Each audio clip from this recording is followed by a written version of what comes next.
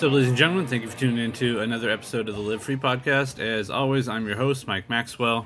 Today's guest is Mr. Joe Swanson. He's a tattoo artist and business owner out of Northern California. He joined me via Skype from his house. We talked jiu-jitsu, local business, American trade, thinking like a criminal, cat and mouse game, crowd control, pigtails, knowing your rights, S&M tattoos, and getting back to the basics. Make sure you go over to MikeMaxwellArt.com, click on the blog, you'll get all the information about Joe and all the other guests that have been on the show. You can also click on the podcast link directly there and get links directly to the show. If you listen to the show in iTunes, make sure you subscribe to the show. Then all the new episodes arrive automatically in your iTunes just by clicking the little refresh button on the bottom of your iTunes page. And what that does is keeps the podcast up in the charts, higher up in the numbers in the charts, which you guys must have been, a lot of new subscribers must be coming in because the numbers have been pretty good. It's consistently in the top 200, and we fluctuate from like the number 170 all the way up to like 25 in the top arts podcast. So that's cool. I appreciate all that support. You could rate the show by just clicking the stars at the bottom, and also there's a little opportunity for you to comment. I read all the comments and check them out. I appreciate all of that stuff, so if you can go do that, it'd be great. You can also follow us on Twitter at the Live Free Podcast. I'm at Mike Maxwell Art. I know a lot of you probably follow me on there. If you want to, go ahead over to the Live Free Podcast and follow that one as well. I'm getting ready. This summer I'm doing a big podcast group art show. I'm not even sure if I've mentioned it yet or not, but I'm working with Matt from the Hellion Gallery. We're going to do 2 shows, one in Portland and one in San Diego. I'm getting all the artists who have been on the show together to submit a few pieces and put them all together for a big group show. And then we're going to try to figure out how to incorporate ways to like get the crowd in and record a podcast with people that come to the shows and see what they think, get their opinion, or just shoot the shit about whatever. So we're going to be doing that starting in August. And if it's successful, maybe it will go other places as well. If you think it would be good in your city and you know a gallery that might want to do it, and you see what's going on, get at me. You can always contact me at info@MikeMaxwellArt.com. And I think that's about it. So, ladies and gentlemen, with all that said, Mr. Joe Swanson. Are you ready to party?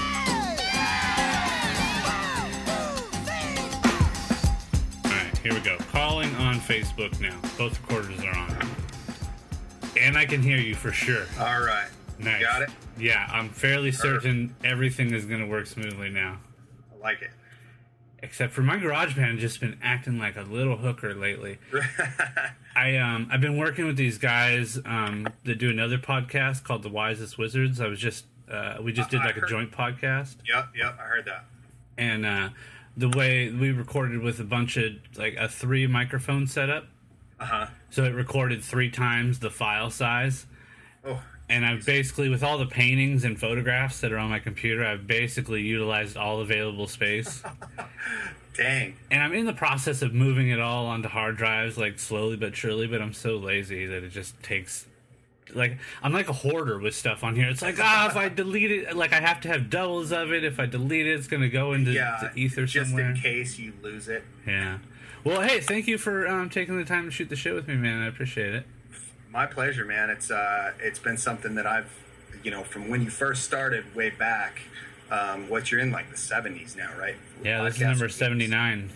Yeah, so from the beginning, I was checking it out, and I saw it coming through on the Facebook, and just been following it, man. I've been stoked on listening to it on Stitcher and subscribed on iTunes and all that good stuff. Nice. And so it's been great. I mean, I've been super motivated by and inspired by you and the Joe Rogan Experience podcast and those guys and everyone that they're connected with. I've been listening like crazy, and I was like, man, nobody's doing this. Like, nobody in my industry is doing this. You know what I mean? Like, nobody's documenting these stories and the crazy stuff that happens in, you know, the tattoo industry and outside of that. You know what I mean? Like, there's action sports communities and all these different, you know, things that are tied right into tattooing. So yeah, we should maybe jump back a bit. We've actually never talked or met in the real life. I guess this is sort of still digital life, but this is the first time outside of the ones and zeros that we've discussed things with one another. Yep, exactly, man. That said, you, of all people, which is interesting, did like one of the biggest favors for me that anybody's ever done for me in my life, which like it sounds cheesy and romanticized, but when I started at my gym, when I did the free week, you gave me my first gi, which at the time I wouldn't have been able to afford to go buy one. Right. Which basically afforded me the opportunity to participate in gi jiu-jitsu, which really became my love. Like I like both gi and no gi, but really like something about gi is really fun. I think I'm getting closer and closer to 50-50 of loving them both equally.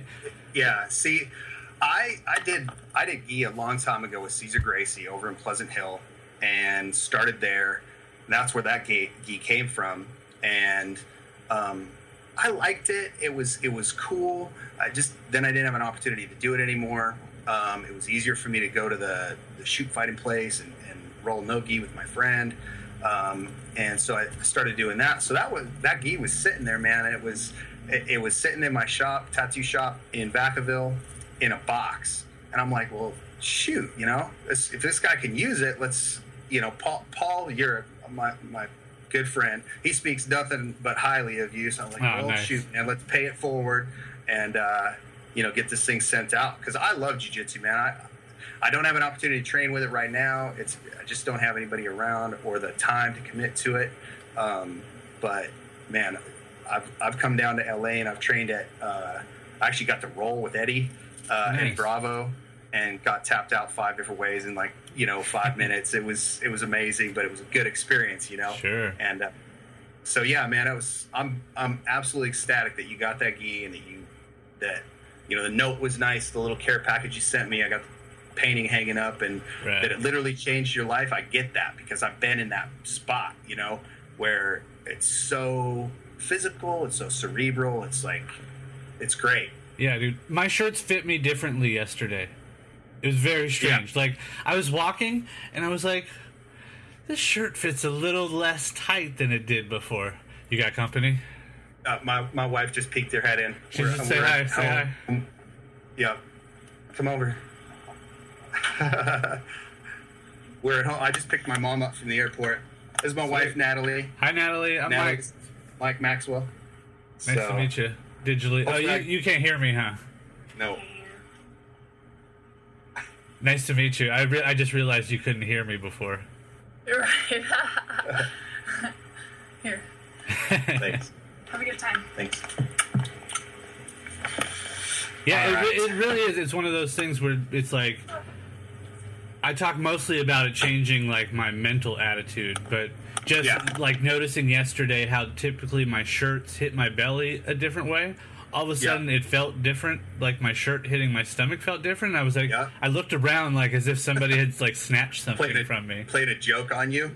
Yeah, and I was like, hey, wait, I'm losing this little pot belly that I had earned for 30 years. Yep, I was in the same spot, man. When I was training a lot, rolling a lot, I was like down to 170, 175, endurance. I mean, I could roll for 15 minutes, and it was 10, 15 minutes, and it was, tired, but how you work that endurance up.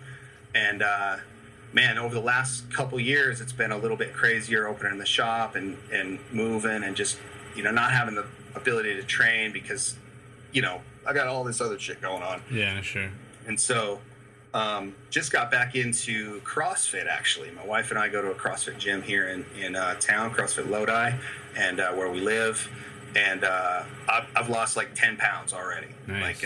In the week and a half. So get the endurance back up and the cardio going, and I got to find a gym I got to get it back into a jiu-jitsu gym.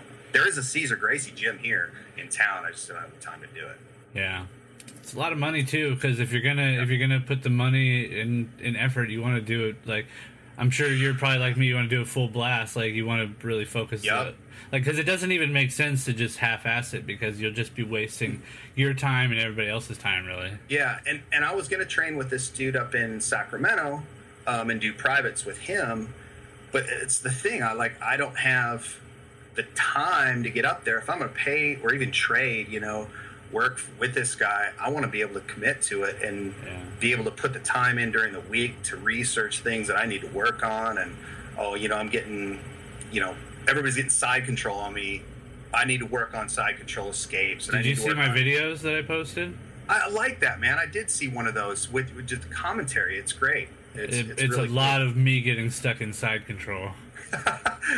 Yeah, I watched one of them where you were I can't remember the name of the guy, but he's a bigger dude, and he was pushing you down, and then I think you end up in the second little roll. He got you, or you were on top, and he was trying to hip sweep and a couple other things. But it's kind of a cool idea to do that commentary on yourself. You're gonna learn a ton. That's what the main goal for me was, to look at it from a different perspective, because like when you're down there, like I don't see people's leg. Like when you don't realize when you're getting squashed by somebody, you only see like the inside of their shoulder, so you're kind of working blind. Yeah. So it's night. Like today, I went back. I've watched him a bunch of times already, and I went back and saw one where there's a half guard where dude's connecting his half guard. In my mind, the feeling of it feels like I'm locked in there with fucking chains and locks and shit. Right. But looking at it, it's not that hard to escape if I just did a particular movement.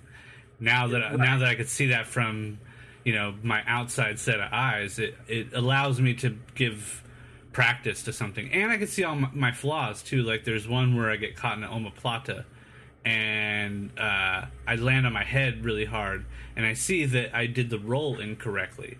So like I could go and practice that roll over and over to make sure that I don't do that again.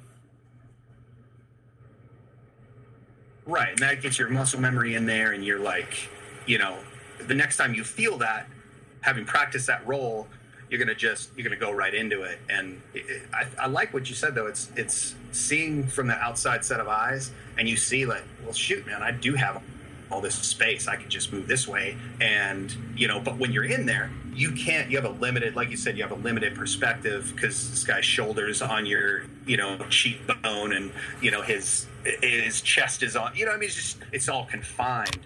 And it's so hard to, it's so, when you're getting squashed, what's amazing is how bad that can feel, but it doesn't look like it's like, it doesn't show the amount of energy that gets exerted in some of those things. And I thought the idea of putting the narration in there allows people who, without any other perspective, to see what the mind is doing in all those moments. Absolutely. I was up in, I was rolling up in Sac at that place before. It was a couple weeks ago. I was trying it out, and there was this guy. I mean, he had to have been upper 200 pounds, and I'm like 185, 190, and I mean, he was just a beast. I mean, he was trying to. At one point, he has me in side control, and he's moving from like north south to side, and I mean, I'm almost tapping to the sweaty t-shirt, like, deal, man. He's just like on my face, just horrible. I tapped to a dude that was like, we were doing some no-gi. He was probably 240, I think. And I'm about your size, 190, 180. I should be 170, but him just putting his ribs to my ribs killed. Hold on one second. Hold on. My fucking garage band is being a hooker. Alright, here it goes. It still records, but it gives me this little pause. I think it fucks with me right there. Yeah. Do you do the, you have a digital recorder that you're doing a backup on, though? Yeah, I have an MP3 little recorder that I also record. Yeah, I'm looking into that right now for, like I told you, about 90% set up, man. I think I got to switch my mixer, though, because I don't know how you do it with on Skype do a mix minus to where I don't know if you have that problem where people are hearing their themselves back like on the 2-second delay, and I don't know if I'm going to run into that problem, but I guess there's a way to that's called a mix minus, and the input that's coming in from, like, if it was your Skype, if I was recording it, it goes into my mixer and I can just turn that down. And so you wouldn't hear yourself coming back, but you could hear everything else that's going on, any sound effects, any videos that I play on my computer or anything that's dumping into that mixer. Right. I record I just mic up my computer speaker, and the reason I have you wearing the headphones is that same issue, because Skype will have it to where it can hear me through, like, I can hear myself through your computer microphone or speakers, and I'll end up recording myself twice. And it's not the same thing, but the same sort of idea where it's like you hear it twice, and what it does is Skype will cut out. If Skype has a feature that if we both talk at the same time, it's going to cut one of us out. But with the speaker or with your headphones in, it doesn't do that. Okay. It'll have some weird little glitch moments, but it doesn't do that shit. But I'd like to step my game. And in fact, that's what I'm working with the producer of The Wisest Wizards to start producing my show when I have more in-town guests. And even setting up Skype stuff, we're going to do that too. It's just a matter of figuring out how and when. So you want to start talking with tattoo artists? 'Cause let's talk about you real quick before we jump into that. Like, you own and run a tattoo shop. Is that accurate? Yeah, I've been tattooing just shy of 17 years now, and I just opened up October 1st of 2010. I opened up, so I guess almost 2 years ago now, I opened up Black Dagger Tattoo in Vacaville, California, which is about 50 miles outside of San Francisco. I was working in San Francisco and then in Vallejo, and then just had the opportunity to open it up and wanted to do something that was mine, that I put my, creative feel into, and could start something that was that area didn't have any. They have a couple good tattoo shops, but there was always one issue, whether it was their scheduling or they got a 3-month waiting list. And my shop, you can walk in, your soccer mom get your little cherry blossom on your ankle, or you can get a back piece. So it's cool. It's been a great opportunity. It's been a great opportunity for me to be able to be there, kind of in a different role. I'm a tattooer, but I get to mess around with business stuff and try to implement some cool new stuff into what I'm doing. Like I do this thing, text message follow-up stuff with all my clients, and I'm behind on my paperwork on that, but just stuff like that. It's been fun to play with, and I got a good crew of guys there. And you can find us on Twitter at Black Dagger Tattoo, TAT2. And the website's blackdaggertattoo.com. You can check out all the portfolios and stuff like that. But it seems like tattoo shops and maybe haircut shops and restaurants are the last bastion of local entrepreneurship. It's such a dying breed of people who are willing to open up a business, and it always seems like it's those sort of outsider types willing to take those risks and do something that's what they want to do. Yeah, I sent you a little bit of info on my history, and I was all right. So I started tattooing in Monterey in the early '90s, and then did that. Apprenticed with a guy named Steve Hendricks at a shop called Gold Coast Tattoo. And then I went out to Minnesota, finished up a business degree, continued to tattoo out there for a couple of years, came back, worked at that time, it was the oldest established shop in San Francisco in one location, which is Picture Machine Tattoo. It was a shop owned by a guy named Guy Martiniuk, and his father, Pat, had owned it before him. And Pat had worked with Lyle Tuttle and back in the day and all that, and it's actually owned by Lyle's son now, I believe. But those lineages are so it's funny. It's also one of those weird industries that have family lineages too. It's crazy. Yeah. I mean, it's there's a lot of that. I mean, There's just not much trade left in the United States. Like people who enter themselves into a trade and practice it for life. Yeah. Yeah. It's, I mean, you have not a lot of hand done, trades, hand done arts, things like that. I mean, you don't have the, I mean, I think even I would throw mechanics in that. Oh, no doubt. Yeah, too. But a lot of it now is so scientific. It's so computerized. It's almost lost that, kind of magic a little bit. From when you used to work on a car. I mean, you could jump in that engine compartment and you worked on a car. Yeah. You're not now. You work on a car. You plug this thing into this and you plug this thing into that and you look at this computer monitor that says what's wrong and yeah. You know what I mean? It's like, it's crazy. It makes life a lot easier, it seems like. I think that's its purpose, at least. Yeah.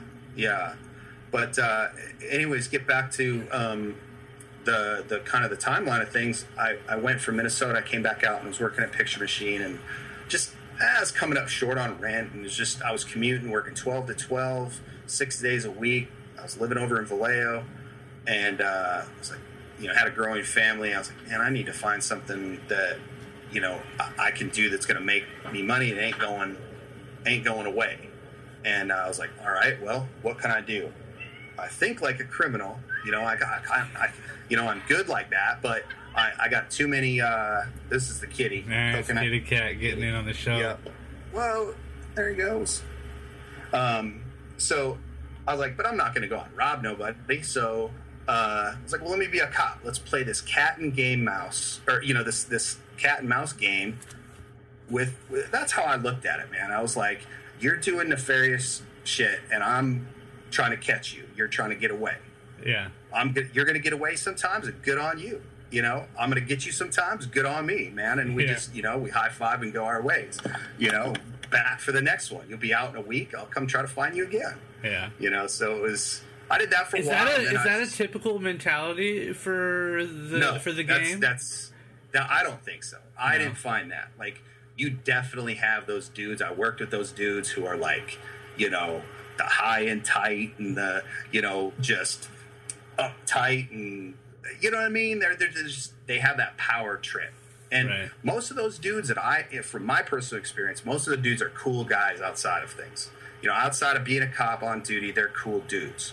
But you get them in that blue uniform, and it's like, damn, dude, what's up? Like, what authority does some weird shit to people's brains, right? And I looked at it like, I'd rather, in the end of things, if I actually have to arrest this guy for something he's doing, I'd rather want to high five that dude or give that dude a hug by the end. I want him to like me. You know what I mean? Like, it's basic human nature. Like, I'm not trying to mess your deal up, dude. Like Dog the Bounty Hunter style, like you want to give him the speech at the end? I ain't going that far. I ain't seeing lights coming down from I mean, you don't have to have the bullet. I mean, that sort of mentality. You know what I mean? Like, yeah, but just be cool to him. Respect him, right? Right. Dude knows he did wrong. If I'm arresting some guy for, on the highway patrol, I was arresting some guy for DUI. That cat knows he did wrong. Sure. I don't need to rub it in. You know what I mean? I just need to help that dude through his little period of time where he's with me in the most positive way. Get him into, so he can hopefully come out the other end and at least have a good experience with me, So that was always my mindset. And I did that for 7 years, continued to tattoo 2-3 days a week while I was doing it. And, built up a good clientele at Cops. Those dudes have money, So it's been good for me. And I don't regret, I mean, I never felt like I found my niche in as being a cop, in law enforcement. Like, I didn't like wearing a uniform. I like going to, work in a wife beater and jeans, and it's. So I just finally got to the point where I was like, you know what, I gotta be done, man. I'm done. I'm just gonna tattoo. I'd rather be broke and happy than, have a pension and be miserable. Right. It's a lot of stress too. People don't really realize all the extra shit that you got to take home at the end of the day. Yeah, for sure, man. For sure. I definitely I give it to those guys who do it, and there are a lot of good ones. They get a bad rap. I always tell people I should have been a fireman, man. Because you have a group of people standing out on the corner, and the fire truck drives by, and everybody's, yeah, all right, woohoo, and you got the cop driving right by behind them, and they're like, fuck you, and just fingers. You're both there to, like, you should be there to protect, protect and serve. You should be there to do the same thing, keep people safe. Well, what do you think about when you see these cops, like, abusive behavior with the Occupy kids? I know it's sort of cliche at this point, but even in, throughout American history, like, looking at the way cops have been used to suppress, like, nonviolent movements, I don't know if you've ever been in any of those type of scenarios where you're in enough fear to where you feel like you got to protect your life. I imagine there's a higher level of stress point that people outside of the profession aren't aware of. And then, yeah, absolutely. Is there some ideas? Go ahead. Sorry. No, that's cool. There's a particular example that, like, we used to do. I worked out of Oakland for a little while, and so in Hayward and those areas. And so what we would do is we'd get called into San Francisco a lot of times for, the critical mass and stuff like that. We'd be put on the off ramps because they were trying to prevent them from coming up onto the freeway and riding their bikes over the Bay Bridge to Oakland and supportive bike stuff, to connect the two cities. And so we would be positioned on these off ramps, and fortunately for me, I never was in the situation where I had to, use any kind of use of force on anybody like that. But the day before, we were there. They had another group of people out there, and these guys, there was maybe, I think, 5 officers or something like that, and they were, hundreds of people came up by this off ramp, and they were just, pepper spray. I mean, they had, it was 100 or plus, a couple hundred people against 5 dudes trying to, keep them off this ramp. And they weren't peaceful. I mean, they were like pushing and shoving and yelling and trying. I mean, it was crazy, so that in those situations, man, your stress level goes way up, you try to, my take was always, I'm going to let them dictate my use of force. You know what I mean? Like, if they're going to respect the situation, I'll be respectful. The second they jump up, you got to jump up,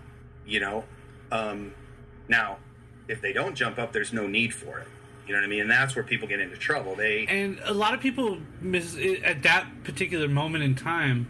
How often do you think that cops misinterpret jump ups? And maybe a misinterpretation from both, like a mob and a person. Like, how quickly can we disassociate just an inch, like somebody moving a certain way? We see it a lot, and I talk about this quite a bit, like the way our brain chemistry works. Like, how often we see, like, the cop stories where they shoot the dude who had a fucking tinfoil wrap sandwich or something. Yep. All it is to justify that kind of stuff is a implied fear for your life. I mean, it can be implied. You know what I mean? Yeah, if a guy goes around with a cell phone and he throws his hand out like he's gonna, shoot you. If that cop in his brain, there's a split second. I mean, reaction time and it goes like that. That dude has to make a decision in a heart. Hey, do wrong decisions get made sometimes? Absolutely. Can we hope that they don't? Yeah, absolutely. But it absolutely is a tough thing. I mean, when you're in that situation, you have to have your wits about you. You got to be, you have to really be on top of your game, man. Yeah. It's crazy. One of the things that it's funny, we're talking about some of this more detailed stuff. It's one of I was telling you about it, the podcast I'm going to do. And I'm either going to do it as part of Joe Swan's Propaganda podcast, or I'm going to do it as a separate podcast. And I'm trying to maybe get Paul Urick to try to get it on. I'm trying to get him on one of these podcasts with me on a weekly or bi-weekly basis. Nice. But I'm going to have a segment on my podcast called Pigtails.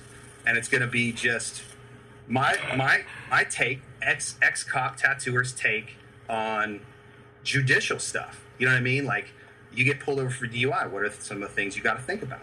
If you get a speeding ticket, what are your options? You know, if you have, you know, medicinal marijuana, what should you be concerned about? You know what I mean? All these different things. So it's going to be just a little segment on my podcast that is going to talk about stuff. As an example, I'll give you a little nugget here. So if you get pulled over for DUI, and the cop comes up to you and he's talking to you, right? He's going to be, let's say it's 2 a.m. It's the bewitching hour, and he pulled you over for something. It's legit, right? And he comes up to the window. He's going to be looking for a few things. He's looking for the objective signs and symptoms of intoxication.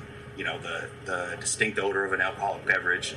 The signs and symptoms would be red, watery eyes, stuff like that. You know, everybody knows what we look like when we get drunk. Right. And a lot of times these cops will, because they're lazy, right? They don't want to, not all of them, some of them. They don't want to pull you out if they don't have to pull you out. They want to, you know, they got stuff to do. So they either need to get you to a point where they know they're going to arrest you, or they need to cut you loose and get on to the next guy.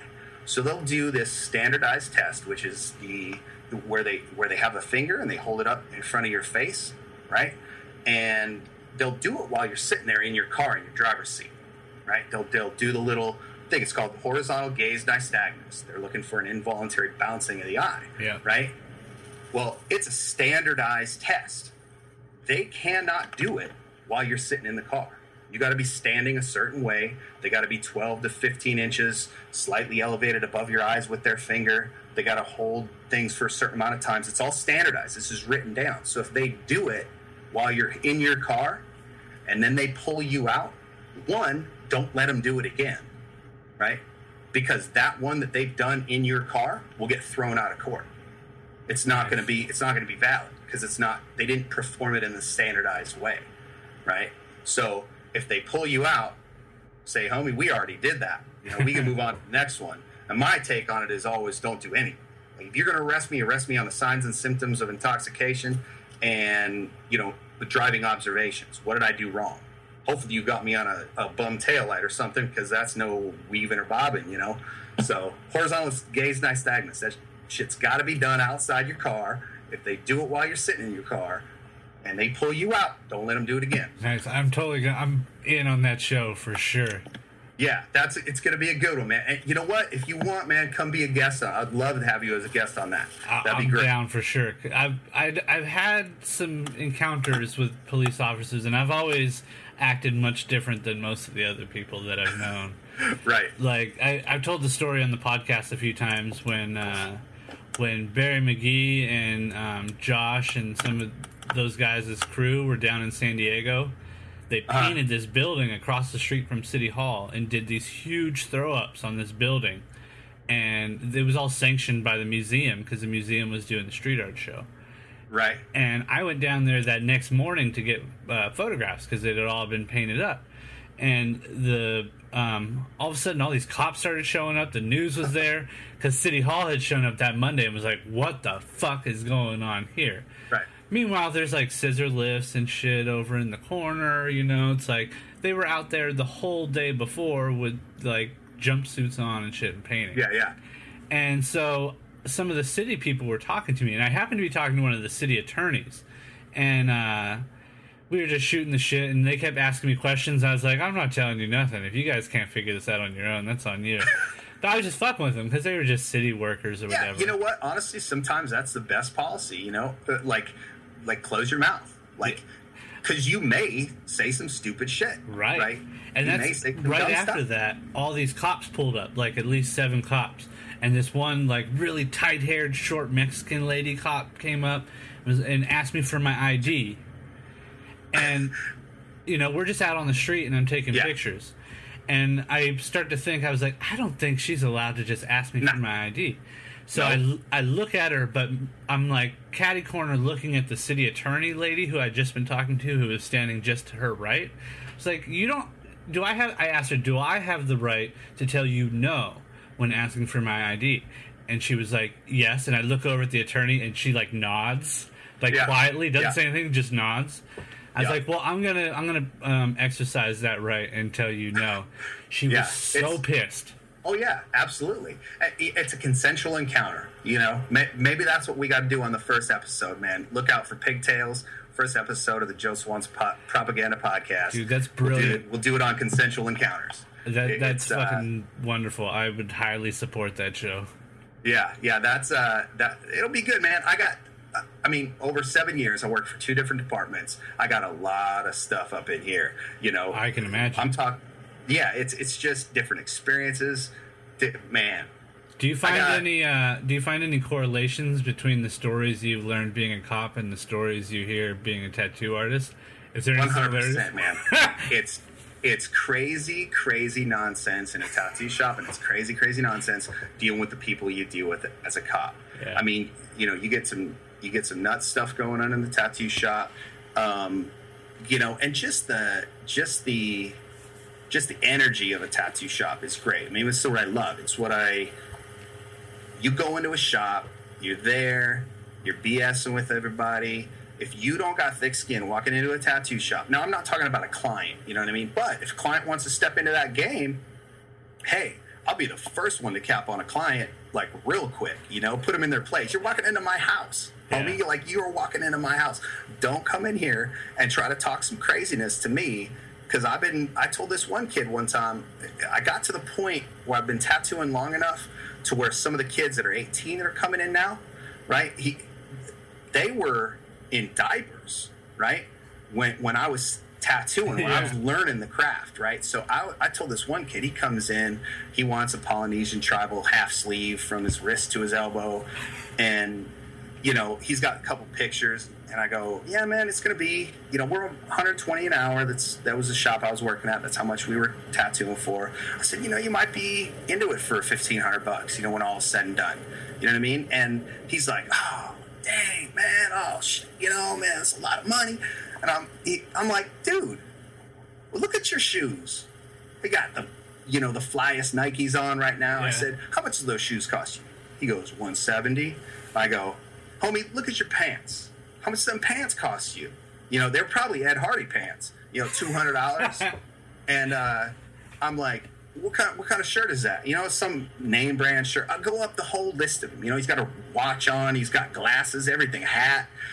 Dude's running around in like $600-700 worth of clothes, and you're scoffing at me for. I'm telling him, I'm like, dude, you're walking around in $600 worth of clothing, and you're haggling with me over a tattoo that's going to be with you for forever. Yeah, right. I said, dude, when you get your head together, come back in and talk to me, because I told him, I said, I was tattooing when you were still shitting in your pants. So once you get this thing together, come back, dude. We'll talk. We'll get you put on a good tattoo. But it's just funny, man. People are crazy. They're crazy in the tattoo shop. They're crazy out on the streets. It's a lot of correlation to it. It's sort of that connection to the not too many people having their own privately owned businesses nowadays. Like, they're not used to that, like, we have the right to refuse service type of mentality. Right. Like, in a tattoo shop, they don't need to kiss your ass, like, people are even in this economy. Like, I was tattooed in San Francisco at this shop, and one of my things, man, I like to talk to people, so I'll talk to them, and one of my questions, obviously, what do you do for a living? You would be, I don't know if you'd be surprised, but I was surprised at how many people said, oh, I've been laid off, lost my job, company shut down, downsizing. I said, well, how are you getting this tattoo? Oh, I cashed out a little bit of my retirement. I think it's, I'm going to just get this tattoo and kind of make it through the next few months. And, they were cashing out severance packages, retirements, still getting tattooed, right? And, it's definitely taken a hit. The tattoo industry is taking a hit. You ain't going to get rich here, by just sitting down in the chair and tattooing. You know what I mean?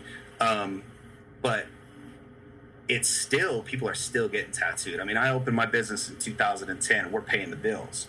How many other businesses can you open with very little, overhead? But you gotta know, like, there was this dumb broad that opened up a shop, like, down in Vallejo, right? And this lady has the audacity to say that she was going to open up a Hawaiian barbecue, but one of her friends opened one, and it shut down.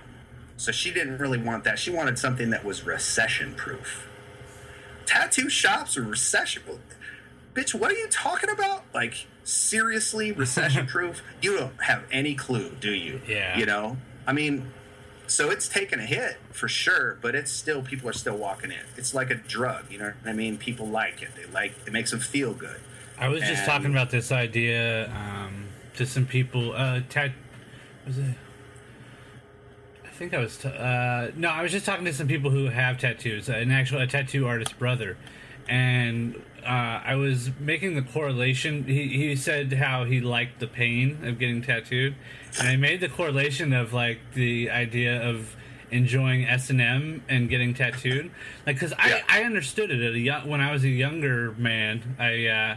I kind of liked that weird endorphin rush and that pain that you got, but I realized that it's almost like just an exchange of pains.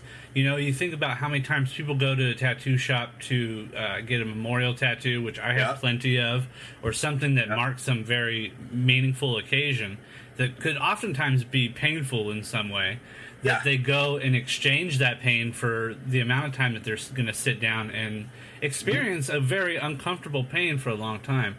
Then not only that, but the tattoo artists also know that they're inflicting pain on other people.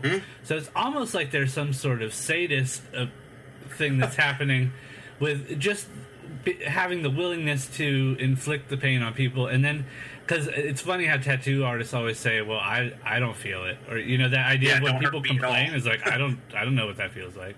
Or, you know, whatever the saying is when people bitch. Yeah. That's great. That's a line that you used in every tattoo shop in America. You know? Oh, this is hurting my rib cage. You're like, doesn't hurt me at all. I don't know. I don't feel a thing now.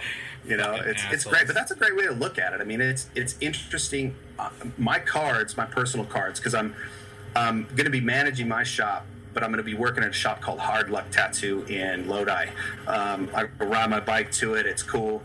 Great guys there. A lot of real respectable shop, real good. So just to be closer to home and you know, on my card says, make your mark. You know, you won't be disappointed. It's what people do. They make their mark with that particular ink. Like they're marking that moment. I mean, you know, there's going to be times where you might get a tattoo.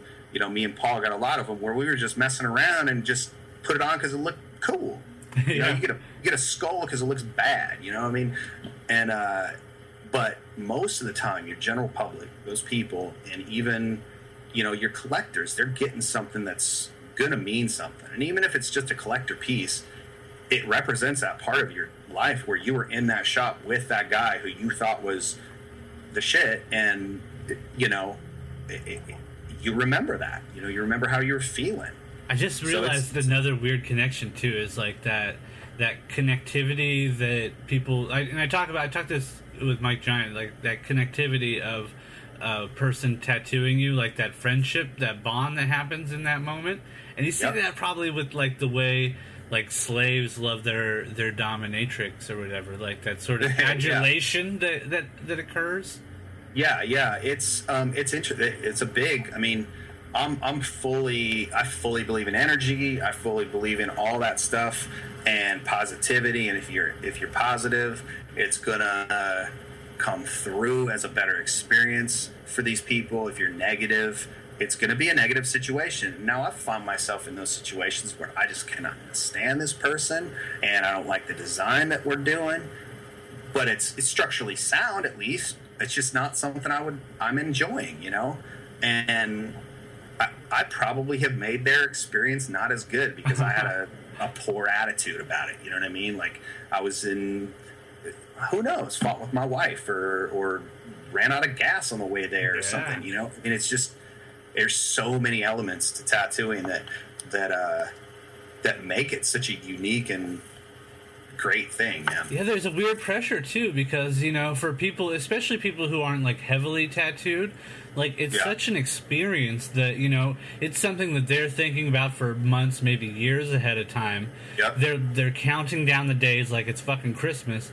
But for you, it's another day at work. Like I'm sure you put the same amount of love and energy into it, but it's still you're just taking care of that day's work, and you're going to do 3 more and 3 more the next day or whatever. You know, it's like, and there's something about how, not that it's not important to you, but the level of importance that's put onto that singular moment is different. I think what you have to do is you have to continue to. I'm in a spot right now, man, where I have not painted something since I painted a piece for an art show that Paul had up at his little studio up there in San Francisco. I'll have to send you a picture of it, man. It was good. It just I haven't painted something since then. This is a couple months ago that I liked. It's one of those, you get in this funk, and back to what you were saying is I think you can get into that, right? You can get into this funk with actual tattoos that you're doing because you're not doing maybe necessarily that Japanese piece that you like, or that American traditional style that you like. So I think you have to find those times and those people that you can put those fun tattoos on that re-spark your energy and you feel what you felt when you first did it. Like, I remember pulling that first line. I remember being nervous, like sweating, setting my machines up and setting the ink up and getting the client in there. But the second I pulled that first line, man, it was like magic. I knew it from then. I knew it. I still remember how it felt. I got myself into situations, after that where I was way out of my, league with tattoos, but, for the most part, I have to try to recapture that, that excitement about tattooing in the middle of these mundane tattoos to make the mundane still fun. Yeah. Does that make sense? Yeah, totally. I totally understand. Yeah, and same with the art. Like, I'm trying to figure out where my art is going to go next, and I think I need to just break it back down to basics, and not get fancy. Stick to the standard, the 5 colors, and just do that, and try to get inspired again. Nice. Cool, man. Well, I think that's a good spot to stop. Let's plug your. I know we got your Twitter out. Let's plug your Twitter again and let people know where they can go and see your work and go get a tattoo when they're ready to do something awesome. Absolutely. They can find me. They can find my shop site, blackdaggertattoo.com. That's on Twitter at blackdaggertat2. And then you find me on therealjoeswanson.com. That site's coming up real soon. And it's the real Joe Swanson because the dude on Family Guy who's in the wheelchair, who's a neighbor named Joe Swanson, who is a cop, is not me. I'm the real Joe Swanson. Okay, so you can find me on Twitter at OG Joe Swanson, and my site, therealjoeswanson.com. So if anybody's in the area, man, rolling between Sacramento and San Francisco, come by and get tattooed. Nice. And then your podcast should be coming out soon. I'm really looking forward to that, actually. Yeah, I'm stoked on it. I'm about 90% complete. I'm working through a few other little details, and then I'm just going to start hitting record, man, and throwing them up there. I got to get, figure out maybe I'll email you or something, man, and figure out the iTunes and the Stitcher and all that stuff. But that you're going to be able to find it on all that. And, like I said, it's just going to be about tattooing, positivity. We'll have that little pigtails section in there, and it's going to be fun. Nice, awesome. I'm looking forward to it. All right, brother, let's do internet daps. Right on, dude. All right, man. Appreciate it, man. Great talking with you. I'll hit you up. Thanks for having me on, dude. All right, sounds good. Later, brother. All right, bye. Hey. Sharks in a dunk tank, vipers in a garden. Locusts stole the groceries out the local farmer's market. All God's greatest soul positions. Some are violent, some are victims. Each alive is an equal and vital piston I support. So when the piranhas on in New York, my daddy long legs dangle the mangle for sport. And while I'm bringing every dink in the kingdom with open wings, it all boils down to them shit-soaked pigs. The pigs, the pigs, the dregs of what y'all aim for. The gluttonous muddy stomachs under the pudgy cake hole. The two-track brainiac using the food and payroll that chew up and consume every cookie, crumb, and peso, and place a cloven hoof on a lucrative one convenient as the bourbon odor smokers cough smolder off the cohiba. If Noah had the benefit of hindsight on his ship, he could have snatched 2 unicorns and left behind the motherfucking pigs. Goddamn pigs, pot-belly pigs, punch-drunk pigs, take money pigs, loudmouth pigs, white load pigs. Let's make a deal. When when all the wolves in woolly wigs have huffed and puffed and blew the bricks. The skulls of Brooklyn's cruelest pigs will rain on Fulton's newest kicks. As mulish swine of all surrounding counties stiff to gruesomeness, we pass around the pineapples and pull the pins in unison. I will gladly feed you to the breed who wants you sacrificed. No pagan or sacrilege, just bacon for scavengers. I will gladly seat you with the chickens, not the passengers. Hopefully the crack in his armor spreads to his avarice. Never that. Wilbur's multiply quicker than triples and 100 triples and fistfuls, but it was all bells and whistles. Bougie this and bougie that. War picker pussycat. Glitzy to the pork ribs, had the gold leaf to booby traps. Powder pink, double-breasted mess of mud and money. Waddle off the fire to make a stubborn tummy roggle. And while I don't really know the working details of your tribes, I know that that's one ugly fucking tie. Asshole pigs, goddamn pigs, pot-belly pigs, punch-drunk pigs, take money pigs, loudmouth pigs, wide-load pigs. Let's make a deal. Apple in his mouth, maraschino eyes. Party like the Butcher Boys, Cleaver is alive. I'm mosey in a 16 hours of smoke in the misty winter. To see the county fair's blue ribbon winner is dinner. Then dance until the sun has kissed your blisters in the morning. As the misery was dormant and divvied in crispy portions. Corporates wanna lure him and whore him. Or does he hoard the corporates to expand the more important forums for him? Push the mortar pestle past the ordinary orchard. When the frilly border's faded, is the product mine or yours, pig? Mine, plus I toss a token where I go. Directly to the worms who shovel shit in yellow snow. This little piggy went to the market with a target and will subsequently know the armor-piercing forks of farmers. Final words for the finer birds taking notes. I dig a chicken pigtails, that's all folks. Pigs, goddamn pigs, pot-belly pigs, punch-drunk pigs, sick money pigs, loudmouth pigs, wide-load pigs. Let's make a deal.